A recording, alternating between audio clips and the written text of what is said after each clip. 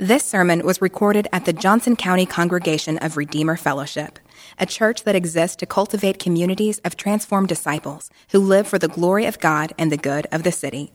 For more information, visit redeemerkansascity.org. The scripture for this morning is Matthew 6, verses 5 through 14 or 15. It can be found on page 811 in the Black Pew Bible. Matthew 6, starting in verse 5. And when you pray, you must not be like the hypocrites, for they love to stand and pray in the synagogues and on the street corners, that they may be seen by others. Truly I say to you, they have received their reward. But when you pray, go into your room and shut the door and pray to your Father who is in secret, and your Father who sees in secret will reward you. And when you pray, do not heap up empty phrases as the Gentiles do, for they think that they will be heard for their many words. Do not be like them, for your Father knows that you need what you need before you ask him. Pray then like this: Our Father in heaven, hallowed be your name. Your kingdom come, your will be done, on earth as it is in heaven. Give us this day our daily bread, and forgive us our debts, as we have also have forgiven our debtors. And lead us not into temptation, but deliver us from evil. For if you forgive others their trespasses, your heavenly Father will also forgive you. But if you do not forgive others their trespasses, neither will your Father forgive your trespasses. Now, today we're going to focus on a few different lessons from our text. Let me introduce myself. I think I forgot to introduce myself at the first service too. My name is Mark. I'm one of the pastors here. I'll be here next week. So I don't want to pray yet. I kind of want to get us situated, and then we're going to approach the throne of God together. So let me do that first. Today we are going to focus on a few different lessons in our text. And none of the details, none of the instructions that we'll consider can have the effect that they're meant to have unless we get a hold of the key phrase from our text today: our Father. Our Father. That phrase means everything here. The Gospel of Matthew has many themes, and one of those themes is the fatherhood of God.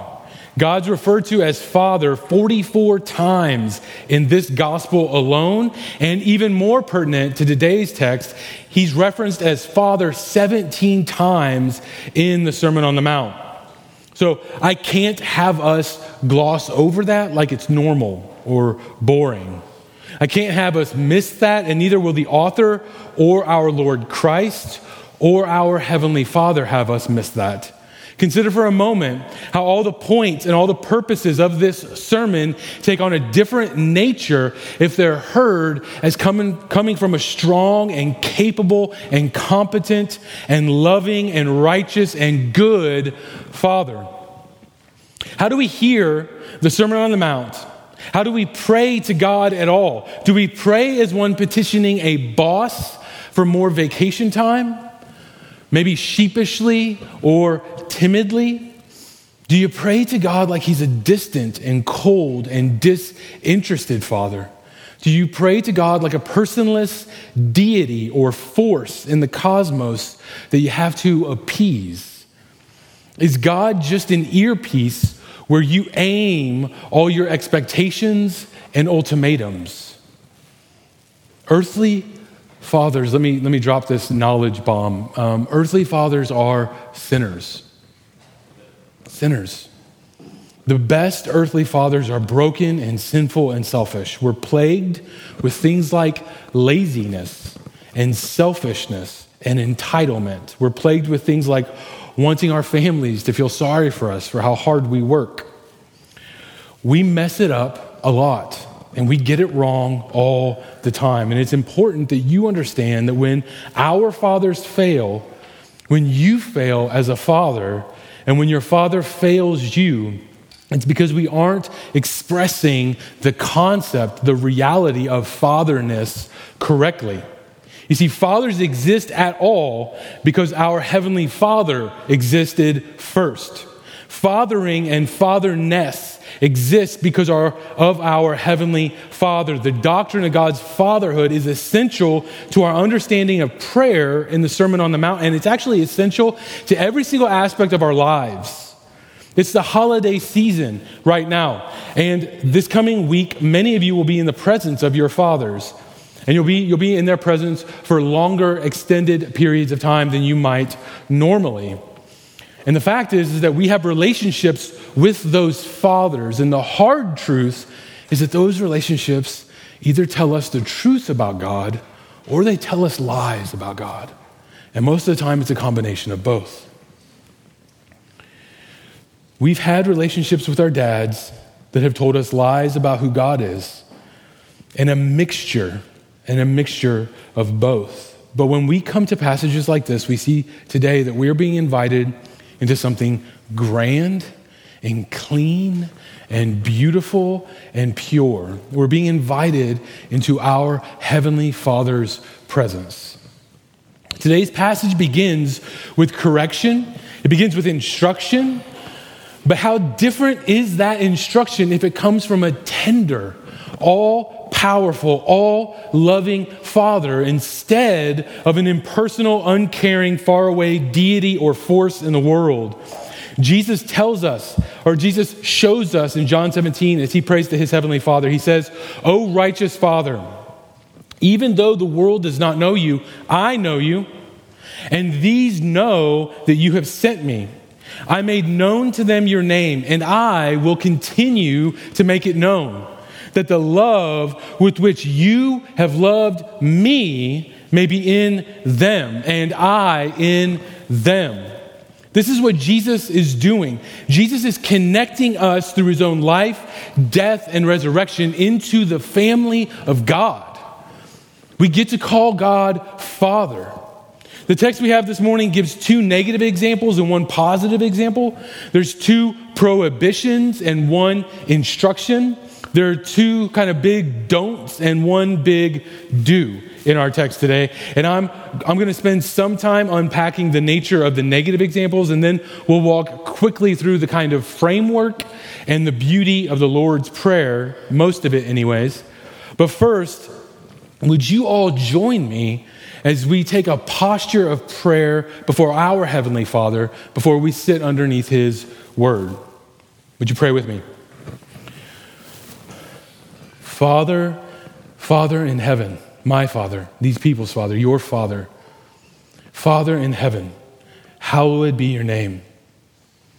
Heavenly Father, we long for your holiness. We long for your kingdom. And we ask that you would bring it here now. We long for your will to be accomplished. We long for your will to be accomplished in this place, in this church, in this building, in this morning, in our hearts, on this earth, just like it is in heaven. So, Father, would you give us all exactly what we need, all that we need to obey you and to love our neighbors. And we'll be content with that. We ask for your most gracious forgiveness again this morning. Forgive me, Father. Forgive me, Father, for how I trample on your glory and fail and tell lies about you to my own wife and kids when I besearch the holy office of fatherhood. Forgive us for unconfessed sin and convict us of sin so that we may confess it. Protect us from darkness, protect us from evil, protect us from wicked temptations that surround us. Be with us now as we labor to listen to your voice alone and not the voice of any man. Amen. First, the prohibitions. This is the word of God to us this morning. And when you pray, you must not be like the hypocrites, for they love to stand and pray in the synagogues and at the street corner that they may be seen by others. Truly I say to you, they have received their reward. And when you pray, do not heap up empty phrases as the Gentiles do, for they think that they will be heard for their many words. Do not be like them. Because we're told twice in this short section, don't be like them, it's important for us to recognize the core. It's important for us to notice and recognize the center of what we shouldn't be like. We're told here, don't be like the hypocrites. Don't be like the pagans. We're given direct and clear instructions. This is how the hypocrites pray. Don't do that. This is how the Gentiles make a habit of praying. Don't pray like them. We're gonna spend time unpacking how do we not pray like hypocrites and how do we not pray like Gentiles. So first, how do I not pray like a hypocrite? Jesus' words are direct and helpful. He tells us that the hypocrites love to be seen by others. That's key.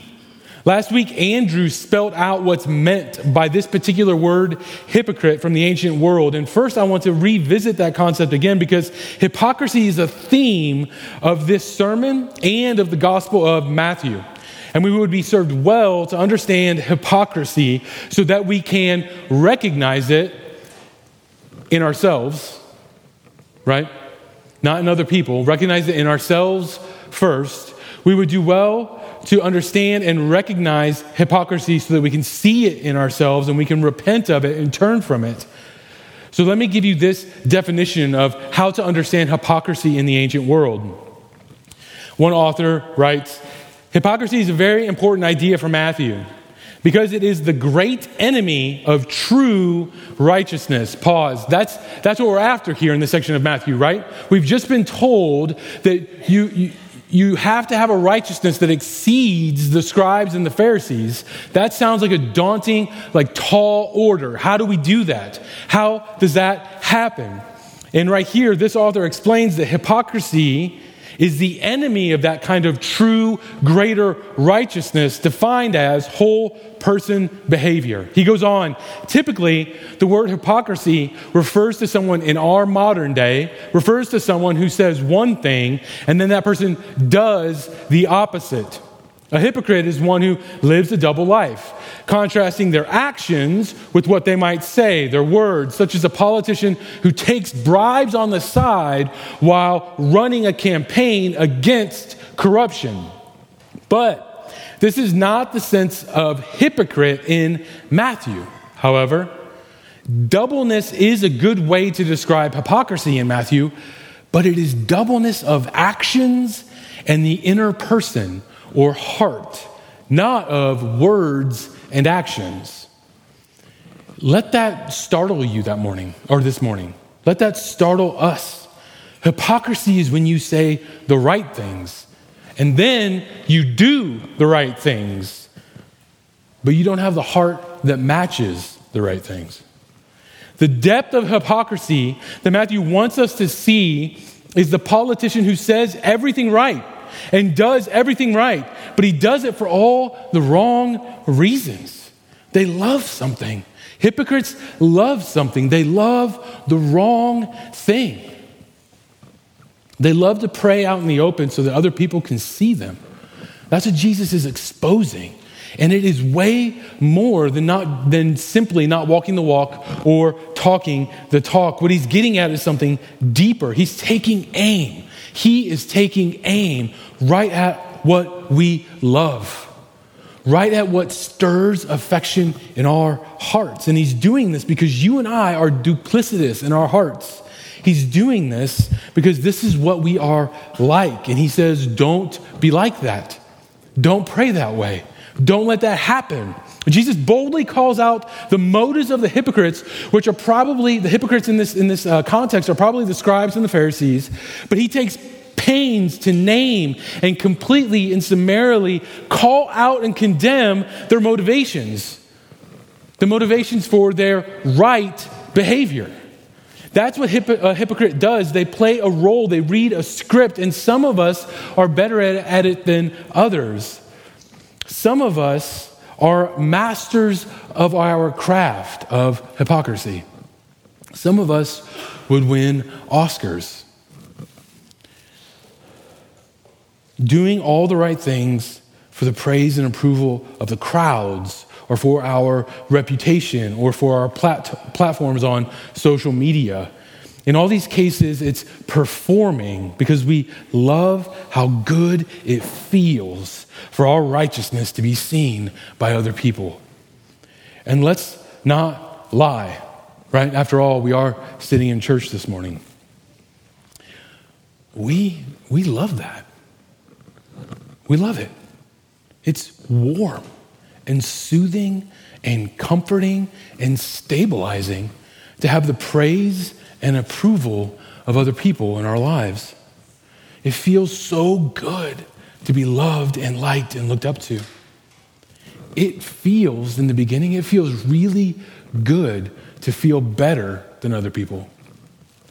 Being seen, being approved of by our peers, or maybe even better, being approved of by our mentors or our heroes tastes really good as it goes down. And we get new opportunities. Maybe we get connected to a new job, or we get recommended for the job that we've always wanted and secretly knew we really deserved. Being loved and praised by men is pretty great. And it makes your life pretty great. And if you live your life to have it at all costs, to have the status that you want, to have the reputation that you really want, if you do acts of charity or kindness or service or righteousness, acts of love so that others see you and admire you, you might find what you're looking for. You might get the referral for the corner office job that you want. You might get the promotion that your heart yearns for. You might get the girl or the guy that you believe you deserve, and you're just waiting for God to get around to doing it. You might get everything that you want, but that is all you'll get, Jesus tells us. That's all you'll get. And he says, don't be like that. Listen to the words of Jesus. This is a summary. When you pray, go into your room and shut the door where it's just you and your heavenly Father and pray. And God, who sees in secret, will give you rewards that far exceed and definitely outlast anything you can get in this life. Any praise or approval that you're tempted to love and live for, the rewards that Christ, that your heavenly Father is offering you, far exceed and outlast anything. Get yourself alone with God and talk to him as a Father that loves you. Fathers in the room, and mothers can apply this as well easily, but fathers in the room, you for a second, imagine your daughter or your son hugging your neck or engaging you energetically in conversation just to get their friends to think highly of them. Right? That would probably never happen in a million years. But it also exposes like the broken dynamic of that relationship. It's not supposed to work that way. My oldest daughter and I try to make it to coffee and a donut at least once a week. And she begs me to tell her these made up stories that are a little embarrassing, so I won't say them from the pulpit. That's where she gets the goofiest version of her dad. And then she asks again, and she asks again, and I tell her the story again in a different version and different scenery and all these different things over and over and over again. Now imagine her doing that so the other people at McLean's are impressed by her. It would never happen. That is weird. Right? It's odd. It's disconnected and it's unnatural. It's not how it's supposed to work. How much would the relationship have to be broken for it to be fake and manufactured like that? But that's how deep our approval-seeking hearts go. And Jesus says, don't be like that. Don't do all the right things and say all the right things, but be betraying the very point and purpose of those right things. Prayer is meant to be communion with the living God of the universe, not a tool to manipulate how people perceive you. Prayer is meant to be communion with the living God, not a performance for the admiration of other people in your life or in your family. Listen to Dr. Martin Lloyd-Jones. He says, prayer is, beyond any question, the highest activity of the human soul. Let that sink in for a second. He says, man is at his greatest and highest when he's lowest and on his knees, face to face with the living God. How could we come face to face with God in order to be seen by others? And friends, you can let the tension in your shoulders relax, because we all know that the only reason to that question, the only reason that we would do that is that we love it. There's temptation to love that. We just love to be seen by others. Let me give you permission to admit that you love to be seen by other people. We're not fooling anybody. I'm not fooling anybody. You're not fooling anybody. I love to be seen by other people. Well, not consciously. I wouldn't say that out loud and aim to get that. But my heart gets pricked with a temptation towards a certain satisfaction for the praise and admiration of men. Going into a room and closing the door is the way. Going into a room and closing the door is the way that you cultivate a pure love for the right audience. Going into a room behind a closed door is where you cultivate the experience of enjoying the presence of God with just you and Him alone. That enjoyment doesn't come easily. It has to be worked for. That's the point. Remove the temptation. Remove the distraction. Get on your face when nobody else can see except your Heavenly Father. Don't be like the hypocrites. Don't love to be seen by others. Love being seen only by me. Your Heavenly Father is saying to you today, right now. Prayer in a closed room is a place that you cultivate the enjoyment of God's presence by itself. And if you don't know what that is, find someone who loves to pray and ask them to talk about it for 5 minutes, and then you'll get what you're missing. Prayer in a closed room is not the only place that we're instructed to pray. It's not the only place that you experience the presence of God.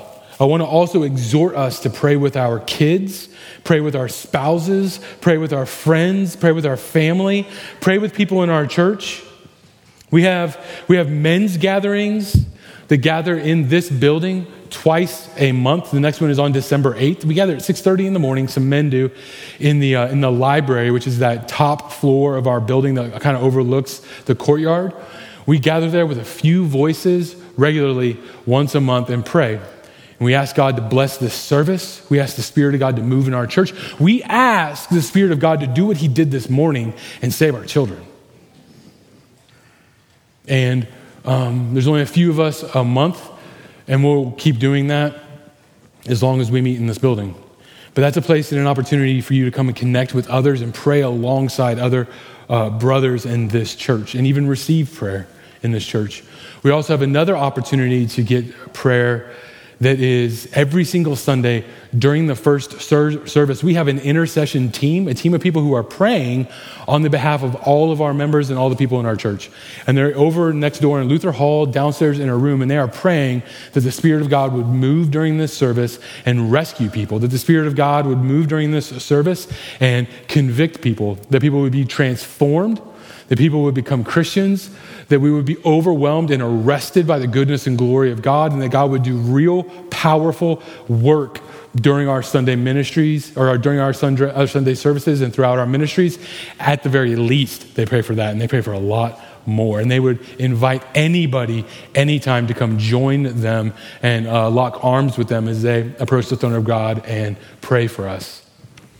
Thirdly, right after I get done, there will be a couple people over here, a couple prayer ministers over here who would love to pray for you, whoever you are, you're who I'm talking to.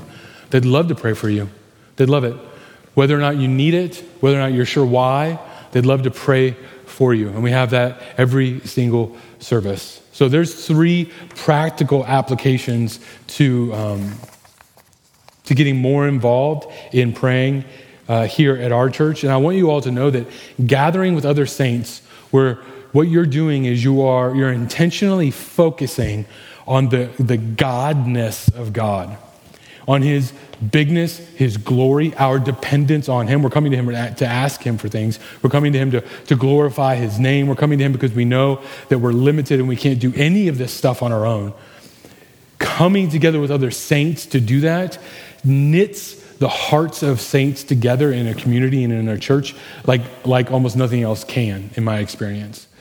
It's a place where our hearts are joined in petition and in adoration of the living God that's powerful and will change you. So come and pray with us with one of those opportunities. The second question I want to ask this morning is, how do I not pray like the Gentiles? The essence of this negative example, I want to say quickly, is a kind of mindlessness and a kind of transactional prayer. Don't pray like the Gentiles either, Jesus says. So we should ask ourselves, what are they doing that we shouldn't do? What are they doing that we should avoid? What's the way? What's the way that they pray that we shouldn't pray? And the answer is that they heap up empty phrases, and they don't do it for no reason. They do it because they think they'll be heard and they'll impress God, or that they'll be able to convince God or persuade God to do something for them. They have a diminished and depraved view of God. They see him as some kind of deity that'll bend his will to theirs if they can be convincing enough, if they can have flowery enough language. If they can say it enough times, they'll be able to twist his arm and get him to do it. And Jesus says, don't be like that. And let me point out as well that right here at this moment, the simple fact, the sheer fact that Jesus is going to juxtapose how the Gentiles praise and how the Jews should pray is already scandalous in this context. For Jesus to reference the Gentiles as if some of the Jews are behaving this way is already scandalous in and of itself. For Jesus to say, don't be like the Gentiles, was already taboo and a huge faux pas. This would have been a tactless comparison for the Jews to hear. And Jesus goes there. He's not subtle. He says, you know that group of people that you believe that you're better than? Well, you're acting just like them. Don't act like them. I mean, you can hear a dignitary in some fancy outfit kind of gasping with, I would never pray like the Gentiles pray. That's the kind of dramatic moment. Jesus is shoving it in their face and offending them. That's the kind of situation and reaction that he's provoking on purpose. And again, he's sticking the scalpel straight into their hearts. And he's doing that for us too. You can't just not do haughty things to achieve a greater righteousness. You have to not have haughty dispositions either. You can't just treat people with respect officially, but you must have regard and respect for them from the heart. You can't just pray. You have to pray without trying to manipulate God, without trying to get him in your debt. And as we do this, we try to convince God or twist his arm like a child writing a letter to Santa Claus. We think that if we can pray enough or pretend hard enough or sound righteous enough, then he'll finally do what we want him to. Again, my daughter makes an interesting example here. She doesn't heap up empty phrases at me all day so that I won't forget to feed her dinner. We know what she needs. My wife and I don't know much, but we know that our daughter needs food. She doesn't believe that she has to convince us or trick us into believing in the concept of lunch. We know for her to grow and be healthy and happy, she needs to eat meals. And we provide those meals whether or not she's adept at asking or even being grateful. Your Heavenly Father knows what you need. The Gentiles prayed to their gods in order to appease them and pacify them and manipulate the situation. It was transactional, and treating our Heavenly Father in a transactional way is pagan and empty and insulting to a Father that loves us. That loves us. God knows what you need before you ask. So when you go to Him in the closet, go with that understanding. Don't go with an Amazon wish list and try to litigate all the reasons that you need things that you don't really need. Don't love being seen by others, and don't try to manipulate God with ostentatious language. It doesn't work. And it's an insult to a loving relationship with your Father. If you find yourself praying like the hypocrite or praying like the Gentile, the answer's the same. Throughout the Sermon on the Mount, there's instructions on how to do things that does portray the greater righteousness than the scribes and Pharisees express or demonstrate. And I don't know how you react to failure in your life or conviction in your life, but two common pathways are: if you fail to do what you hope to do or what you desire to do or aspire to do, you might white knuckle it and become more pharisaical and even try harder to get God in your debt. Or you might be like someone who throws their hands up and just gives up altogether. And just kind of sits down in despondency and gives up. But I want to exhort you all that throughout the Sermon on the Mount, the answer to places that our heart has remaining corruption and gunk and murkiness, the places that the Spirit of God is kind enough to expose that to us and expose where we are doing this, not just whether or not we are, but the places that we already are. When the Spirit of God does that for us, the answer isn't to quit, okay? The answer isn't like when you pray and it's tinged, right, or mixed with unhealthy motives, the answer isn't to stop. The answer is to repent. Don't stop praying. Don't stop praying. But repent. Turn from sin. Thank your Heavenly Father for convicting or revealing more places in your heart that He wants to clean. We need the power of the Spirit of God working in us to make us love that secret place with God. And so I'm inviting you and exhorting you, this doesn't work on your own effort. You have to ask Him to awaken that and do that for you. But you also have to get in the secret place. So then if we've learned or we've heard just kind of like two places or two examples of how we shouldn't be praying, let's talk about how we should pray. Like, how should we approach our Heavenly Father? And I won't get through the entire example that Jesus gives with the Lord's Prayer, but I'll get through a lot of it. Next week, we're going to focus on Christian forgiveness. So I'm going to leave that one alone, kind of to the side, so you can be ready for that. And then today, I just kind of want to talk about the overall sweep, the overall kind of like structure of the Lord's Prayer and the beauty of it. And two things that I want to highlight are its order, the order of the prayer, and its comprehensive nature. I want to highlight the order of the prayer and that Jesus doesn't leave anything out for us. So first, its order. This prayer begins Godward. That's important to note. Jesus loves us enough to grab our faces and aim them up right at the beginning. Jesus loves us enough to turn our attention to where it always belongs. Instead of focusing our attention on other people, and instead of focusing all of our attention on what we want or think we need, Jesus takes our faces and orients them to the face of the living God correctly and accurately. When you go into that room and shut the door, remember to start here. Start with the understanding that you're approaching your Father, your Heavenly Father. That phrase, if we truly let that sink in, that would be a successful Sunday for you. If you can conceive of or understand or experience your Heavenly Father as your Father and not some tyrannical ruler or boss, if that sank in just a little bit deeper this morning, it would be a massive success. You aren't praying to a monarch or a power-hungry ruler. or a sinful and broken person. You're in the presence of the living God, and he invites you to relate to him as a perfect, loving Father. You see how Jesus immediately orients us. Calling God Father wasn't as common in ancient Israel. If you look at the Old Testament, it's not nearly as common as it is in the New Testament. But referring to the God of Israel as our Father has defined the Christian church since its Genesis.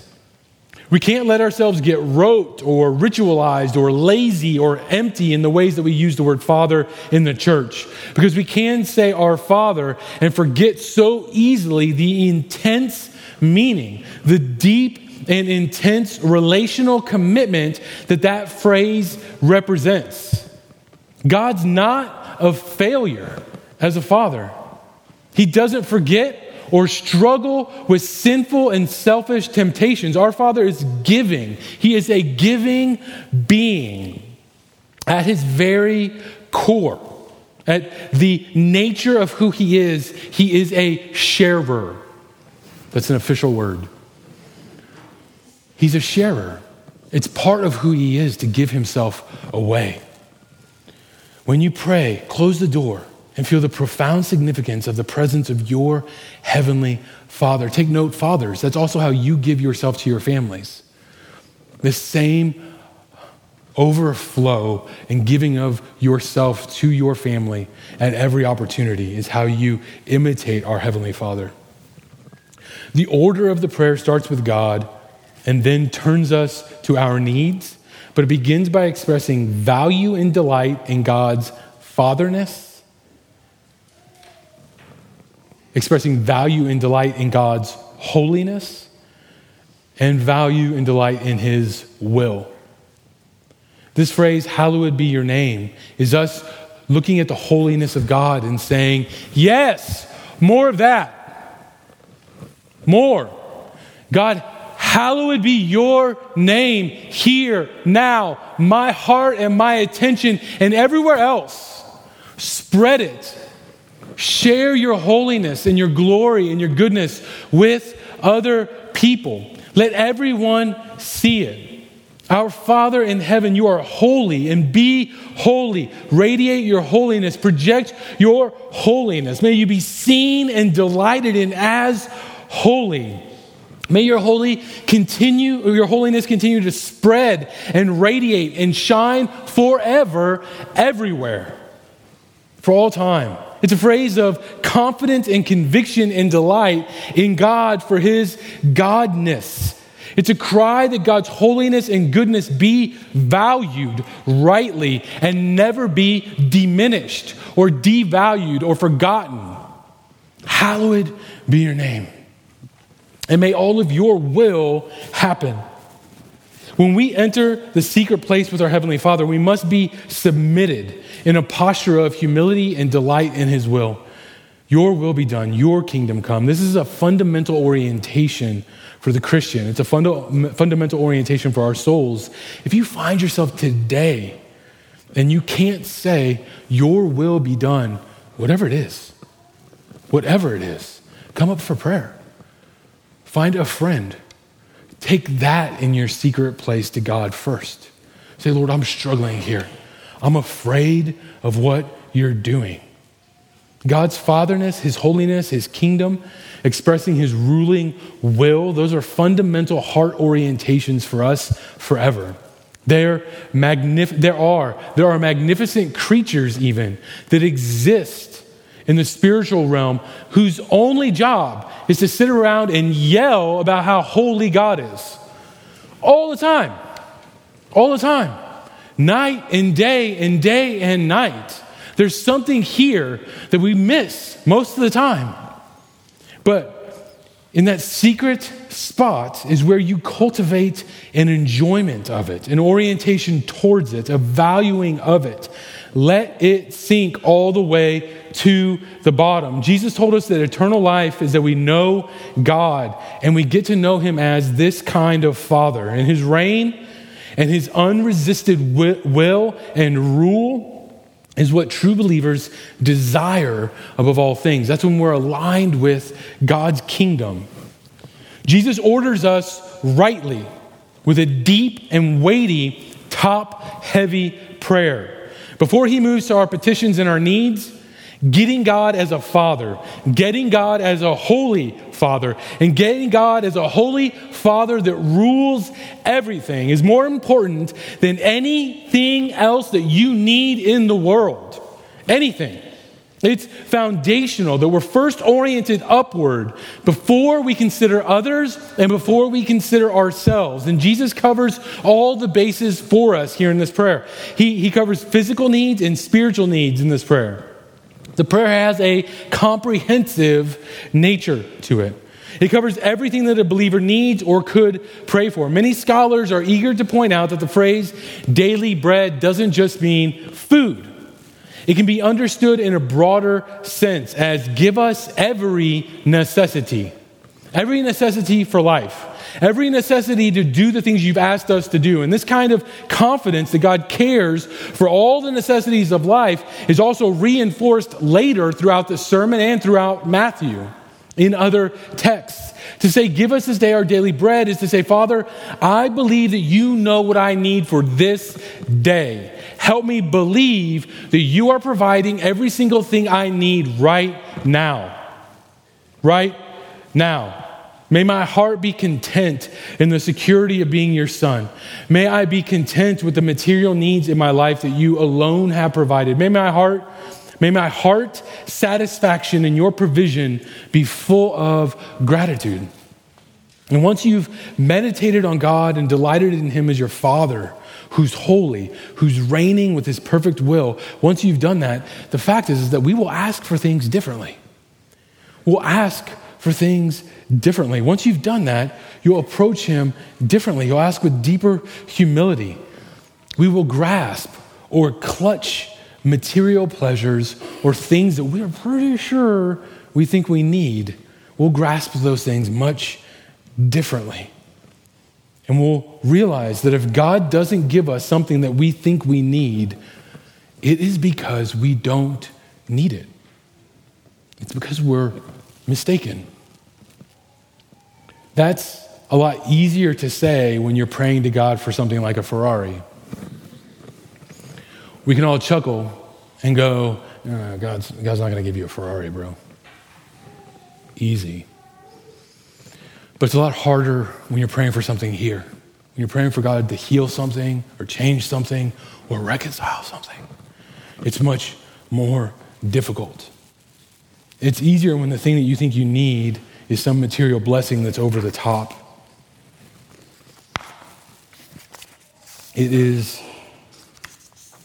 much harder when what you think you need is something like being understood by your spouse.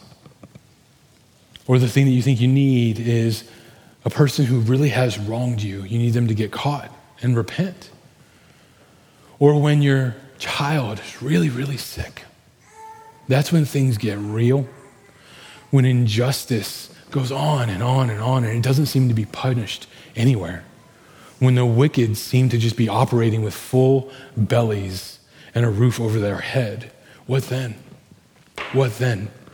And that's the place that our knees, our relationship to our loving Father on our knees is essential.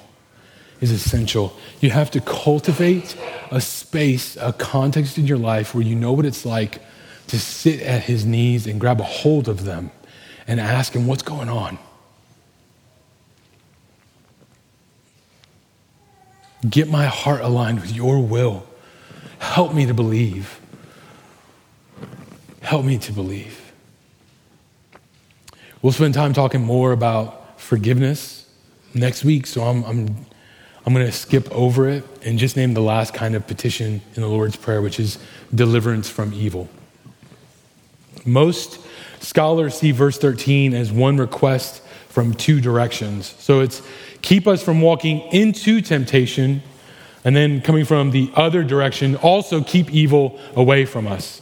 They see these two things as connected. It's kind of a connected one request.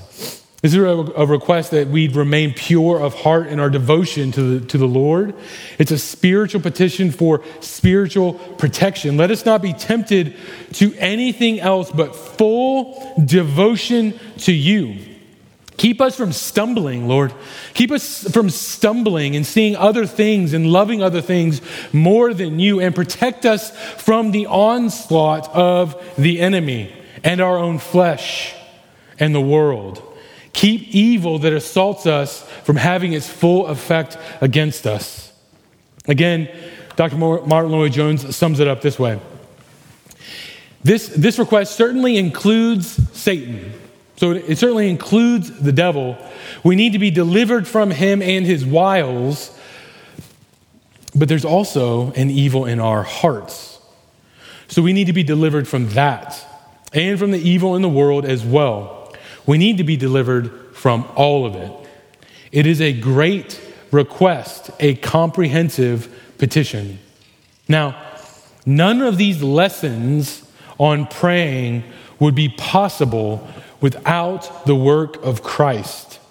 As we walk through many different areas in the Sermon on the Mount that have direct application to where we are right now and changes that need to happen in our behavior and in our heart posture to God, the fact is that we can't accomplish any of that on our own. You can come back week after week and that'll still be true. It'll still be true. Only the Spirit of God in us can accomplish this greater righteousness that we desire. And we only can have that through the work of Jesus Christ. None of these petitions, none of these prayers are possible, even possible, without the work of Jesus. Romans 8:16 and 17 says, "The Spirit himself bears witness with our spirit that we are children of God, and if children, then heirs, heirs of God and fellow heirs with Christ, provided that we suffer with him in order that we may be glorified with him." It's through Christ you get to have God as your Father. That's the point. God isn't everybody's Father. If you put all of your faith and hope, if you're united with Christ, God is your Father. You are welcomed into the household of God in a unique and powerful way. The Apostle Paul, who authored Romans, talks a lot about our adoption in his writings. And Jesus died so that we could die. We could be united to him into death, just like we saw this morning in baptism. We could be united with him in death, and he lives that we can be raised and walk with him in newness of life.